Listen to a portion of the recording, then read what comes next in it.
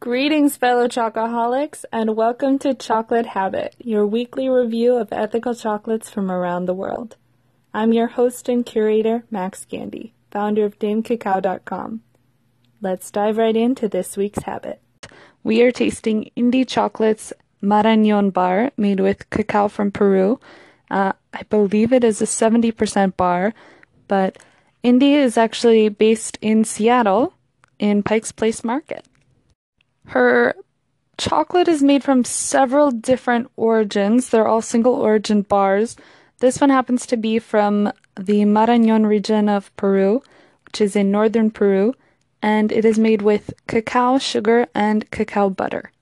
It's quite a small and honestly sort of unremarkable looking bar at first glance. It's clear, you can see the beautiful mold inside, but the origin story behind Indie is pretty fascinating. Erin Andrews, the founder, owner, operator, head chocolate maker, the everything wonderkind over at Indie Chocolate, actually started the business in 2010 selling cacao-based beauty products. So most of these were cacao butter-based, like lotions and soaps, just body care products. But they were born out of the need to find something more natural for her daughters to use on their own skin, as well as a desire to eventually be able to support herself through chocolate. An extension of that she's done pretty successfully, in my opinion, is to build up her community through chocolate. And not just her local community, but the community of fine chocolate. And in her travels to Origin, as well as her chocolate cacao that she brings back to make her chocolates, she's really built up quite the network and quite the impact within chocolate.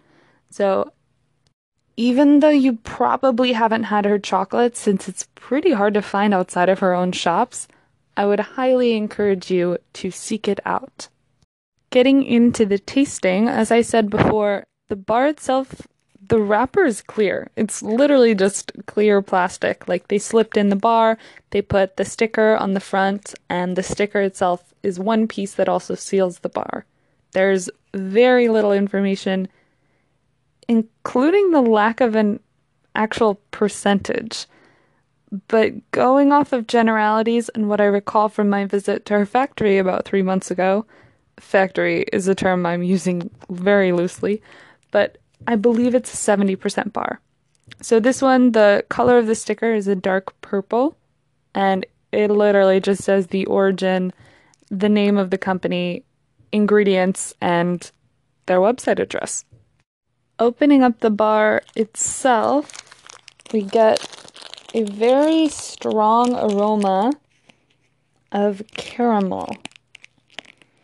I would almost say like a rum and caramel? I don't know. I'm a little worried that the smell of the sticker might actually be affecting what I'm smelling in my nose, which is a consideration. But beautiful temper on the bar. It's medium dark brown. Pretty expected for a dark chocolate. I'm not getting much cocoa-y aroma, nothing really particularly nutty or fruity. Marañón cacao is pretty well known for being for having a higher percentage of white beans, let's say, which is a more prized varietal of cacao. It's usually called criollo cacao, so it has a higher percentage of criollo beans within the pods, and the criollo beans are known for being more mild in flavor, having no tannins or bitterness, but also not having very many unique flavor notes, so I'm not super surprised at the very mild scent that I'm getting. Breaking off a piece from the bar, a very strong snap. Immediately, as soon as the piece hits your tongue, the caramel scent that I smelled comes out in full force. But I also get some cocoa undertones. The caramel is still definitely at the forefront, but I get these cocoa undertones that I don't really smell at all, at least upon initial assessment. But I have a feeling that if this bar were melted, or if it were, I don't know, summertime in Seattle, let's say, this would be a much more potent cocoa-y smell.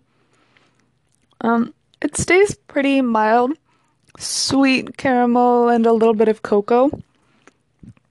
No bitterness, no tannins.